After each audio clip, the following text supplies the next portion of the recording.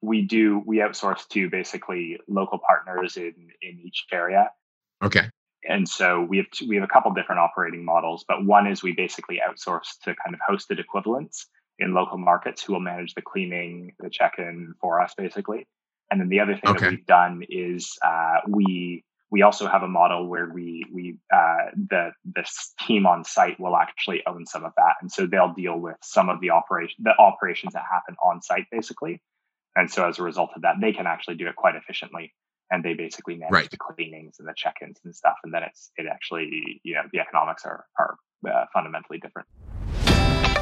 Welcome to the Leaders of Tomorrow podcast. My name is Chris Thompson, your host of the show and the head coach of the Student Works Management Program. This is a show dedicated to young and ambitious entrepreneurs and ultimately the leaders of tomorrow. Each week, we will bring you an inspiring interview or message to help you create the future you know you deserve. Let's get started.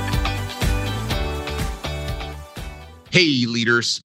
I have an amazing young leader, Sam Simons. He is the expansion manager of Lavanda, which is in the hosted property space. Really kind of a unique space. I'll leave the podcast to describe it, but this young leader basically has actually worked with three of our most senior members of our team, and been key in their development as a district manager and top performer in our business. Went out and started a business with James Fedek, who's been on our podcast a couple times, and then moved to London to further his career. I think it's really great. We've obviously got a mostly young leaders. How do I decide what I'm going to do in my future? How do opportunities jump up? Where do I see them? How do I find them? How do I pursue them? So a bunch of those types of questions will get answered today, or at least Sam's answers, at least Sam's decisions moving forward.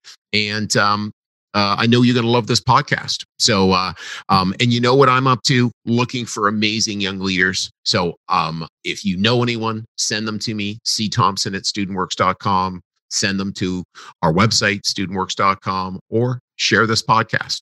Thanks so much. Have a fantastic day. Bye-bye. So Sam, welcome to the Leaders of Tomorrow podcast. Thanks so much. Yeah, really, really excited to be here. Thanks for having me.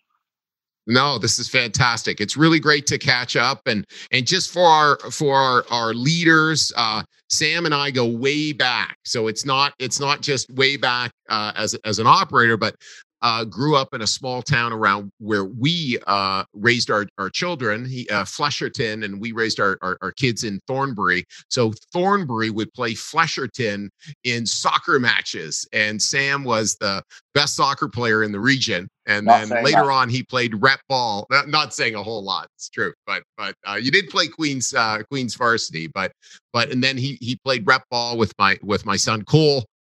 So just awesome. We were reconnecting before the podcast for a while, so it's just awesome to see you. So, Sam, why don't you tell us what you were like before joining Student Works? Cool. Yeah.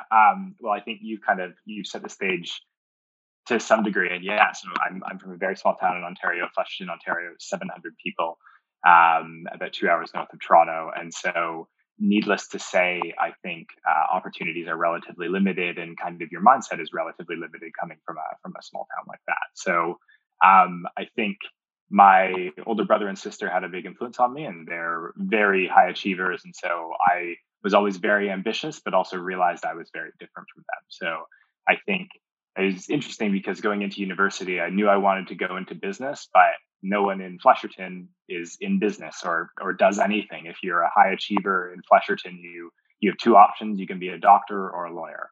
And that's all anyone knows. There's nobody in town that has a business or that, kind of is in real business other than maybe owning an ice cream shop or something like that. So right. I think, yeah, before coming to Student Works, I knew I wanted to go to Queens. I knew I wanted to study business, but business was kind of just a concept to me that I honestly knew nothing about, because I had nothing around me to really, show me what it was about. Right.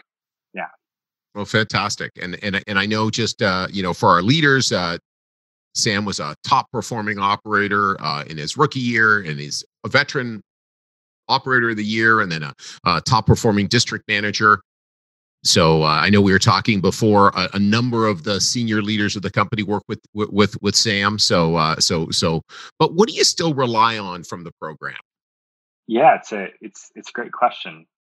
I think it's really interesting because a lot of what you learn, a lot of the things that you kind of learn or start to pick up do change. And so, you learn sales skills and you learn marketing skills and you learn project management skills. You touch on a lot of different things within StudentWorks. But a lot of those change as soon as you move to a different context outside of, Right. whatever it is, painting, et cetera. Obviously, sales is quite different when you move from selling a paint job to anything else, right? Whether it's a Right. software platform, et cetera. I think one thing that doesn't change is really values. And, the StudentWorks values that you teach, I still carry with me. And I think I've they've become more entrenched, if anything, since I've left the program. But just, having integrity and basically, do what you say, be on time, say please and thank you. And what's the final one, Chris? Rewards economy. Did I get all four? Well, yeah, no, you were talking about mixed up. the four referability habits. Okay. That's okay. You mix them up, but the four referability habits is such a integral part of it. And 100%. and I know as a leader in our business, I know we had some conversations about being on time, right? So Absolutely. I think there were a couple. Yeah. There were a couple tense moments throughout my time at StudentWorks. So, yeah. So Sam's incredibly passionate, hardworking, competitive, and at times didn't get, what do you mean? Why does this matter? But one of the great things about our program is we're just committed to what we're committed to. So I just was not willing to have Sam not show up the way he needed to show up to be a great leader. And so when he was on our senior team, we had some powerful conversations, and it's really great, by the way, it's really great that that's what you bring back to the podcast, right? And it's interesting. One of the great things that we do in our senior team is we talk about people like they're in the room. Sure. Okay. And we talk about what's great about them, and we talk about where they went sideways, where they weren't performing. And that's one thing that we've always done, we'll continue to do. And so it's like you live on for both of those reasons, record breaking and, okay, hold on, we're not going to allow this. And this is how we're going to do this. And it's great because really all there was Sam just wasn't seeing it. Sam wasn't seeing the importance of showing up on time, or wasn't sort of getting it. What do you think you got? Like, what do you think you discovered about just integrity in our program? I think for me, it's just a realization that when these things are in place, how much smoother everything goes. Yeah. And so, to some extent, it's just growing up.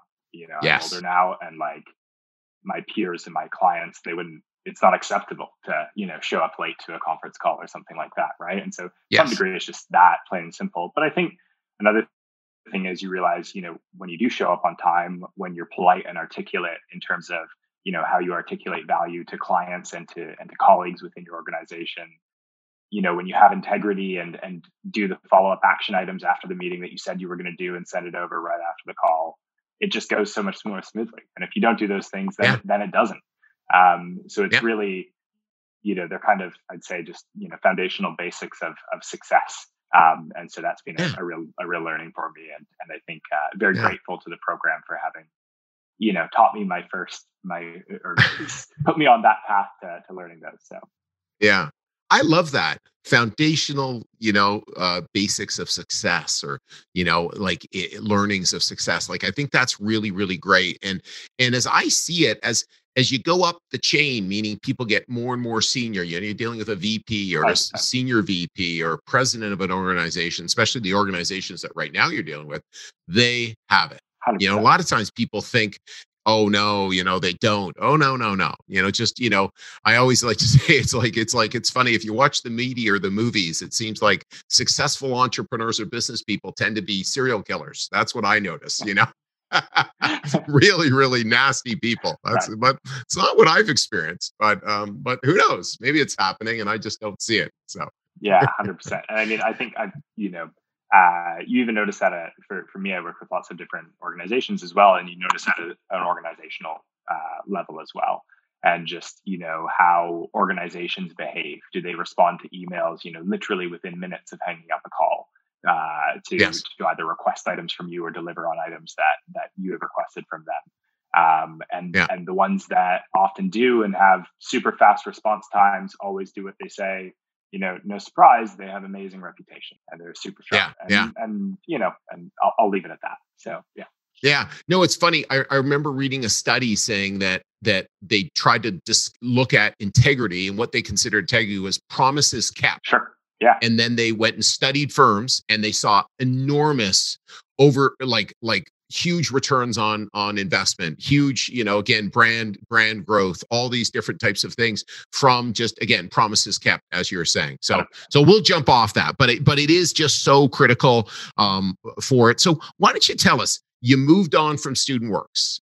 What was the first thing you did? And for everyone, obviously Sam's young in the program, sort of just, how old are you now, Sam? I'm 28 years old as 28 years old. Awesome.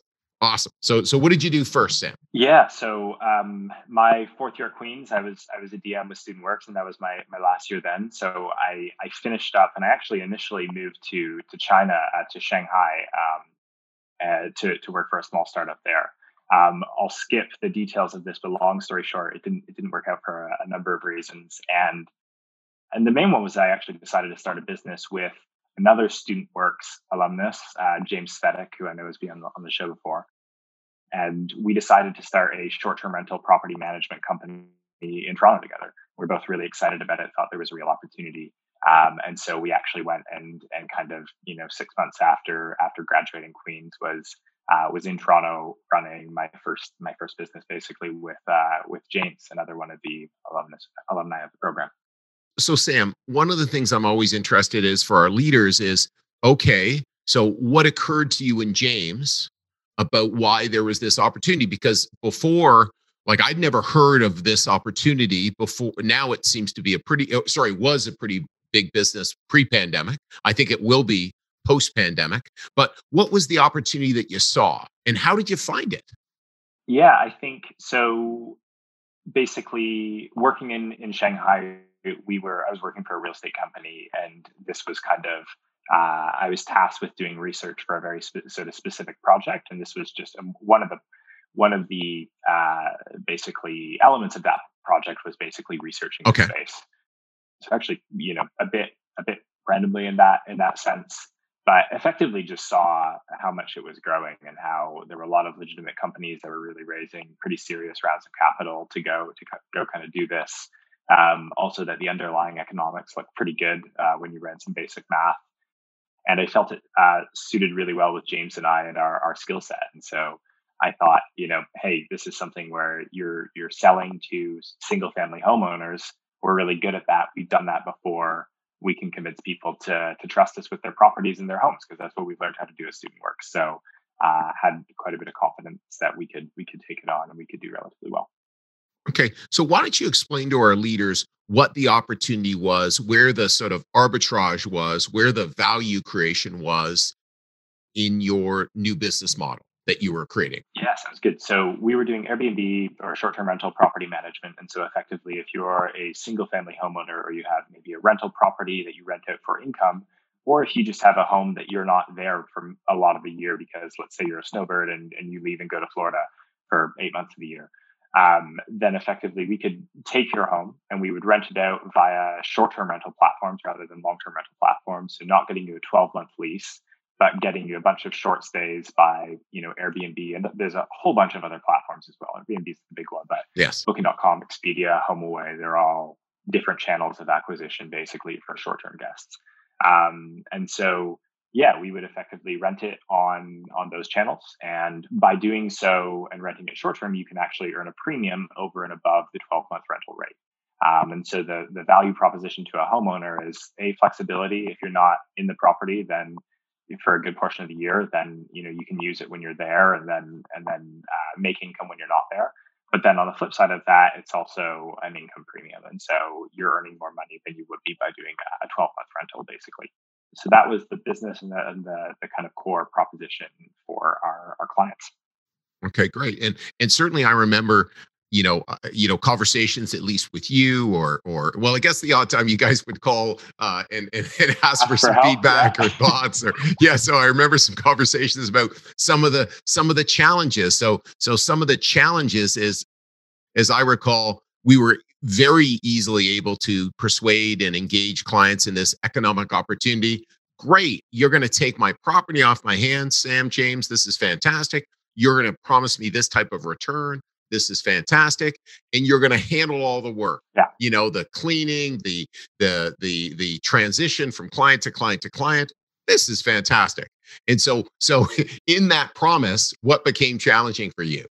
Yeah, all of the stuff we'd promised, basically. So the operations, in short, are hard. And I think the most succinct way I can say this is, look, that the operations were incredibly inefficient, and the reason for this is actually very simple. So an efficient operating model for our business already exists, and it's called a hotel. And so, in a hotel, you're consolidating all of the operations in one building in one location. So you can use cleaners, linen, everything is done very efficiently because it's in one space. Right. Whereas basically what we did was we took an efficient hotel and we blew it up all over a city. And so your cost structures just become, not scalable, not effective, not efficient, and your problems grow dramatically as well. So I think fundamentally that's kind of, what was the big challenge for us was just making the operations work at that scale. And it's interesting because even much larger companies than ours, there's a company called Hostmaker here in London where I am now that they raised like $50 million and they struggle with the exact same reasons actually. It's not a super efficient business model as it turns out. So yeah. Okay.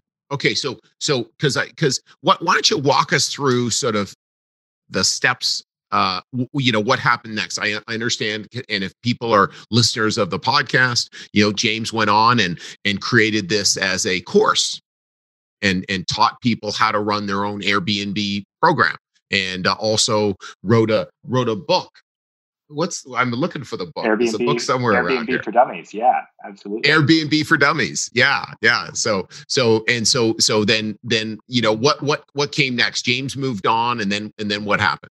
Yeah. So I think James and I basically we both kind of saw the same thing, and really the realities that we were facing. The other really challenging thing was that regulation in Toronto was changing, and so. While also operations were difficult, that was probably a manageable, kind of obstacle to overcome. But regulations were very challenging, and coming in that were going to change and basically make our business model kind of unviable as well. But what's cool about that is that we both, we ended on great terms personally. James is still one of my closest friends, and we parted ways and basically went to pursue very, very different but related kind of endeavors, I guess. So James went and started basically a course and a blog and all sorts of amazing tools to basically help homeowners and property managers rent their property on Airbnb and do so super profitably. He's built an amazing brand and course around that. And I went to the other extreme and basically moved to a company in London called Lavenda, who basically we focus on the other end of the spectrum, which is hyper kind of corporate institutional landlords that own many tens and even hundreds of thousands of properties. And it's helping them do Airbnb and short-term rentals kind of at a huge scale, basically. At scale. Yeah, exactly. Okay. So here, before we jump to Lavenda, so what do you think is post-pandemic? Because everyone understands how Airbnb in a pandemic has been really challenged now. They just went public. And so I think the world sees, I think there's going to be an explosion of travel and hospitality. So if there's businesses there ready now, that means they have the capital, they're going to survive. And then post-pandemic, are these businesses going to thrive, or will they figure out their, economic management challenges? What do you see, Sam? Do you mean for short-term rental operators? Yeah, like sort of saying, well, businesses exist like you and Sam thought about, saying, hey, I'm going to go and approach people, people who maybe own one place, or want the hassle-free access to sort of say, hey, here's 4 months, or here, why don't you manage my property? I'll be here these months, and otherwise you handle it. Are those those models still going to exist, Sam? Yeah, I think they will. It'll depend on the geography. Some cities, the regulation isn't as strict as well, and so it works there. The major trend that I think we see is basically the professionalization of the space, and kind of more at scale. Is basically to this point, major landlords and corporate landlords haven't had any interest, and if anything, they've tried to eliminate this within their buildings. But we think that they'll really probably kind of embrace short-term rentals as a tool and as an income generating mechanism for them to drive revenue, basically. So that would be my guess, basically. Okay. Interesting. So you moved to LaVenda. So why don't we describe what LaVenda does? So you're dealing with these massive organizations. You've recruited massive companies that own all sorts of land. So why don't you describe that? Yeah, certainly. So I guess a big thematic probably for the past 20 years is institutional capital pouring into real estate. And so what I mean by that is, big pension funds that own, manage billions, trillions of dollars, sovereign wealth funds, et cetera, kind of your biggest pots of money in the world, if you will, have invested in real estate because it's an excellent investment. And one of the things they invest in is residential real estate. And so rather than, as you, Chris, you might buy a single family home or an apartment, and I might to rent out on a monthly basis. They do the exact same thing. They just do it with 10,000 units, and they buy businesses and portfolios. Exactly. Right. And so basically our value to them is we say, look, if you have a portfolio of 10 to 30,000 units, there's a space within that portfolio where short-term rentals can really help you drive income and create income.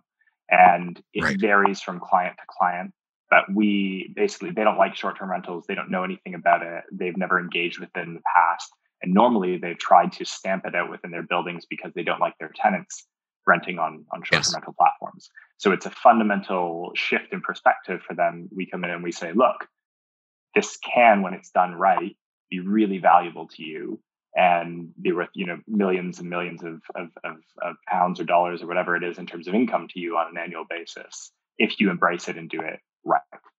And we basically come in and we do that and we run that for them. So it's really fun. You work with some really cool companies, and it's been an exciting move.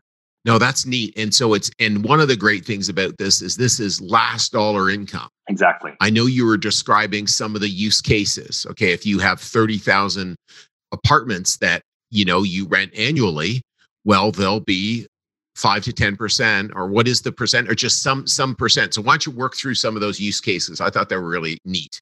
Yeah, I'll go through two. So one is basically in any real estate portfolio, there's a level of what you call structural void. And so that's just, some of your apartments, if you manage 10,000 apartments, not 100% of them are rented out every time.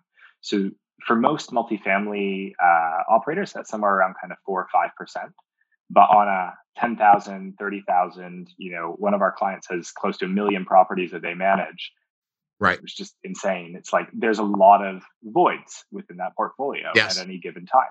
So what we do is we basically say, hey, while they're vacant, if you give them to us, we'll rent them out on short-term rental platforms and we'll make you income, basically. So we fill that void and eliminate that void for them basically within their business model. And so that's a cool application. The other cool application is when a building is first built, if you have, let's say, so we're starting with, there's a 600 apartment development that's just coming to the market in London. And effectively, if you imagine trying to rent 600 apartments in the same location at once, you don't do all that in 1 month. That's not going to work. Yeah, exactly. Yeah. So what'll end up happening is it'll happen over maybe 2 years, 3 years. It depends on the timeline in the market. And so a lot of those apartments, those 500 apartments will sit there vacant for a very long period of time.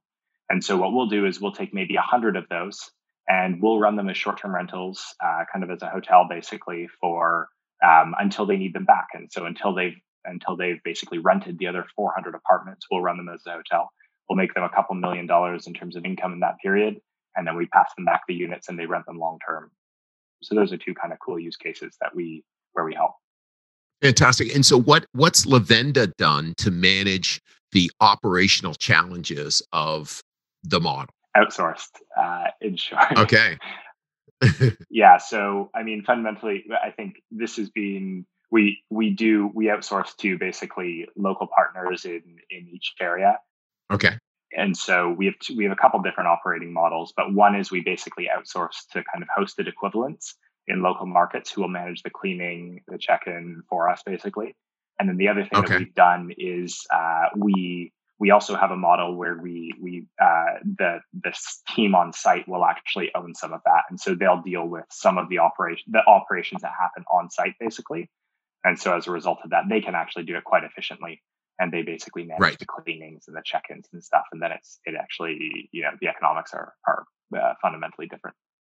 Right. And certainly you can see the model where they've just completed a big building, you've got staff on site. That's a pretty easy model you can see. But on the other 100%. hand, if you've got, million places or million units and they're spread out all over London, not that they would have a million in London, but so that becomes more challenging. So you can see the same things that they're running into. 100%. Yeah, exactly. So yeah. Yeah, no, I always love to sort of, again, understand the model, understanding what's working, what's not working. Again, it's kind of goes to, we ran into these problems. Now we know we can't really do that. Like you said, at scale. Yeah. It doesn't really work. But hey, somebody's cleaning apartments. Yeah. So they could do it. Exactly. Right. Like, okay, they can handle that. They've got a system. But because really Lavanda is a technology platform. And why don't you describe that? Because that's really what it is, isn't it? Yeah, exactly. So I think we have basically three different operations models. So one is where we do all of the operations. The other is where we kind of do half of them, and the on-site team takes on some of the operations. And then the other one, the last one, is basically where we just provide the technology to be able to run this and the operation smoothly, and we do nothing in terms of operations. So it's kind of a full service platform where the client chooses whether they just want software or whether they want us to deal with everything. I guess our belief is really that in the long term, institutional asset owners will want to run this themselves, and then they will learn more about it with time, and that they'll want to move to basically run this themselves and keep the fees that they're paying away to us and pay us smaller fees, basically, but use our tech to run it. Right. And so we think that shift will happen slowly over the next kind of 5 to 10 years. Right. But in the meantime, we provide a full suite of services to kind of guide them on that journey, basically from, them doing nothing through to them doing everything. And so having that full offering is really important. So obviously you see still short-term rentals being a big part of our future. And I can see that. Where are different communities around laws, from the most stringent to the loosest? I guess the loosest is they don't have any legislation at all. But where are communities landing around short-term rentals? Yeah, I think typically what they try to prohibit is for you to have units that are consistently like full time rented as short term rentals. So basically doing what James Okay. and I were doing. So if you're doing this 365 days a year indefinitely, trying to generate as much income as you can, that's what they don't like. Okay. What they will allow is for you to do some degree of it, or some portion of your building or some portion of your property for a small amount of time. So, in Toronto, for example, they allow 180 days per calendar year. Oh, okay. So yeah, I mean, in general, basically, they're trying to kind of, they're okay with you doing it on a small amount, on a small scale, but or for an indefinite, for a sort of short period of time. Definite Yeah, short period. Yeah. a definite and short period of time. But if you're doing it indefinitely, that's where they tend to crack down and try to eliminate. Okay. Okay. Yeah. No, it really is interesting how it seems like we had all these hotels and then you have all these short-term rentals and it's still exploding. There's not enough space in a lot of these big cities, right? In Toronto's and London's and New York's. So it really is fascinating how the market will just keep grabbing more space. The supply is so high, or sorry, the demand so high. Yeah, exactly. I think there's an interesting comment from John Gray, he's the COO at Blackstone. He kind of had this stat that the travel industry has grown every single year at 5% for the last like 50 or 60 years or something like that. I probably misquoted that, but Yeah. basically he was talking about his confidence that it'll bounce back. And, this is a long-term trend of basically the world becoming more connected and travel becoming cheaper and people liking to visit different parts of the world to see friends, family, relatives, or to travel for leisure, for business. So, that's a long-term societal trend. That's just kind of globalization, and that'll come back. So there's lots of demand there for sure. Yeah. And so I know one thing as well that I was interested is, you chose to move to London. So, so what's that experience been like, and how do you look at, working in London for a number of years? Yeah. So I've been here about 2.5 years now. It's been a really great experience. I think, I was saying to Chris before the podcast, I feel like there's a few cities in the world that if you get a chance to go live there, you just grab it and take it. And London is absolutely one of those for me, where, it's just an incredible city with so much to offer. It's been really amazing, I think, just in terms of the kind of exposure to Europe, the exposure to kind of how fragmented and how different the European market is from America and Canada, where, doing business, it's this huge, relatively homogenous market, which is just crazy. Whereas, for us, we do business in Spain, we do business, in Poland, in Germany, totally different markets, right? Very fragmented, et cetera. But I think dealing with those cultural nuances is really fun. It's really interesting. And yeah, I think just living in London as well has been a really great experience and a really interesting place to be on a personal note as well. Yeah, no, I can believe that. So, what did you need to change about yourself coming from a, university student to being a, full-time value creator in the world? That's a good question. Maybe just showing up on time and keeping the four affordability habits. No, I think I'll maybe take that question in a slightly different track. I think something that StudentWorks has taught me, which I think has stood me in good stead in kind of every role I've had, has just been viewing things from the perspective of a business owner rather than, just an employee, as I think most people would that have only ever worked as an employee, right? And so I think, whether it's my own business and hosted that I have with James, or whether it's Lavanda, I look at things and I think of things as if I were to own the company, right? Yeah. So I think that's been genuinely very well received, by both colleagues and co-founders. And I think it really helps to just have people in your organization that think in terms of that way and are looking, at how this makes sense in the wider business context, rather than just like, how do I do my job and get out of here, at the end of the day. 100%. So that's definitely helped me a lot. I love that. That's right. a really great thing to put in. Just think like an owner. Like just one more person at the table who's actually trying to say, how can we maximize value? And again, everyone knows value means value to the customer, value to all the stakeholders, and of course you're looking at your value, but I think so many people get stuck on what's in it for me. 100%. I'll work hard when I get paid. No. Just go create a value. And then people are going to like, no, don't leave. And, oh, here, get more money. And this is something that's going to make all the difference. So yeah, no, I think that's just so great. And what about habits? What key habits would someone want to steal from you? Some of the leaders listening. I don't know if I'm terribly good at this, but I'll share something that I think is important and I try to get better at all the time. And that's okay, sure, that's fair. Crystal clear articulation of ideas. And I've probably done a poor job of that on this call, but I think, again, talking about what works with clients, what works with colleagues, it's pretty much the same thing. And for affordability habits, they're one thing I can absolutely say works super well and just makes things go easier. Right. The other thing is, the more clearly you can articulate an idea, whether that's to a client in terms of the value I can add to your business, here is exactly what we should do and exactly how we can help you in a way that makes sense in their context, and having done research in advance so that you understand their context so that it resonates with them. Yeah.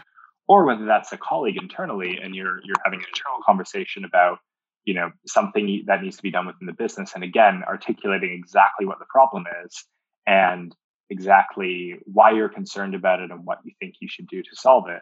again, if you, a lot of people come in and they don't do that, and you kind of just go, hey, there's this thing I've kind of noticed, and I'm not too sure about it, but you don't articulate it clearly, and so they go, well, I'm busy, I can't be worried about this right now. But if you can Yeah. really clearly express yourself, I think that's hugely important, and it's something that you can just get so much better at over time. Our CEO is fantastic at this, and I really admire him for it, and strive to kind of get better and better at that articulation piece all the time. Yeah, well, I hear you. I think that's so powerful. And one of the reasons we aren't clear is because we're not clear. So we actually have to do the work to get clear. Yeah. Maybe we've, and again, it's we've got to practice. We've got to go, is this right? Yeah. And that's one of the I think the key things about the 20s. The 20s is the most important part of a young person's career or anybody's career. It's the 20s, and it's spending time talking to people. And am I clear about this? Does this make sense? This is what I think is happening. Yeah. And then I'm sure your CEO has learned this over time. And just got more and more clear, more and more, reps to, and it's really amazing when people have that skill set, and it really sets them apart. Yeah, 100%. And I think just further on that, it's amazing how it helps both, internally and externally, because they're both the same thing, and it's such an essential skill set. Yeah. So, yeah. Yeah. Yeah. So I've got one final question, but before I ask that, is there anything you'd like to share? Anything that we missed or anything like that in our conversation here today? No, I mean, just like to say thanks so much for absolutely changing my life through the program. And I know it's very cheesy, but fundamentally just so true. And I have learned so much during my time at StudentWorks, and had a lot of fun as well during my time at StudentWorks. And I think it's definitely very much kind of the path that I've taken since university, and will continue to do so. So I'm incredibly grateful that I did this throughout my time at Queen's, basically. So yeah. Well, awesome. Well, Sam, thank you very much for all your effort, your commitment, your hard work. As I mentioned, I guess, we've got Devin Thompson, John Cameron, Luke Fenn. They're all three of our most senior leaders in the company, all worked under your tutelage, as it were. I'm not sure how much I taught them, but I tried. I'm not sure. Yeah, exactly. Definitely worked on your team. Yeah. And I know speak super highly of you. So when you think of a leader of tomorrow, what comes to mind? I think it's probably just really being able to understand and stitch together basically broad trends, be able to understand, I guess, in a business context. I'll take this question in a business context. Understand what For sure. the commercial implications of that. And so when you look at big fundamental changes that are happening in society, like what's happening in the retail space in terms of real estate, and what does that mean for the broader real estate market in terms of what happens to that space now. To be able to understand that, I think amazing leaders are able to see those societal trends, but also then extrapolate from that and make a good guess about what that means commercially, and in terms of the underlying business model that can be successful in the new context. So that's incredibly hard to do. And you don't have to be right 100% of the time, but I think that's just an incredibly important skill. Yeah, no, and one of the things that I love my podcast, but I've always loved just staying connected to our amazing alumni, because what's interesting is so often they end up where the currents are going, Sure. Where the opportunities are. And again, because they're looking and looking and looking, and they're seeing these opportunities that are being created, and the market's moving in a certain direction, and they're okay, let's get out there. And let's be moving in this space. And obviously you saw this opportunity early, and obviously you spent, like, I guess 5+ years now in this space. Yeah. And I think it's just, again, going to continue to grow. We'll see where obviously the space takes us. We see where your career takes you. And I know I'll be excited to hear about all your advancement and progress, Sam. Fantastic. Yeah. Well, thank you so much, Chris. Always really, really great catching up. And I hope this was generally helpful for any listeners out there. I think it was fantastic. So you have a fantastic evening, and thanks again. Talk soon. Thanks, Chris. Speak soon. Bye. Cheers. Bye-bye. Hey leaders, I hope you enjoyed this episode. By now, you are aware that we work with ambitious students every single year to not only help them run their first successful business, but to further their development as a leader and give them an unfair advantage in the future over their counterparts. It's why starting now and only for the next few weeks, we'll be on campuses across Ontario, Quebec, and the East Coast, interviewing students who think they have what it takes to start their first business and get started down their path of entrepreneurship. If you think you have what it takes or know someone who might be interested, visit leaderspodcast.ca/apply and start your application process today. Once again, it's leaderspodcast.ca/apply, and I can't wait to see you on the other side.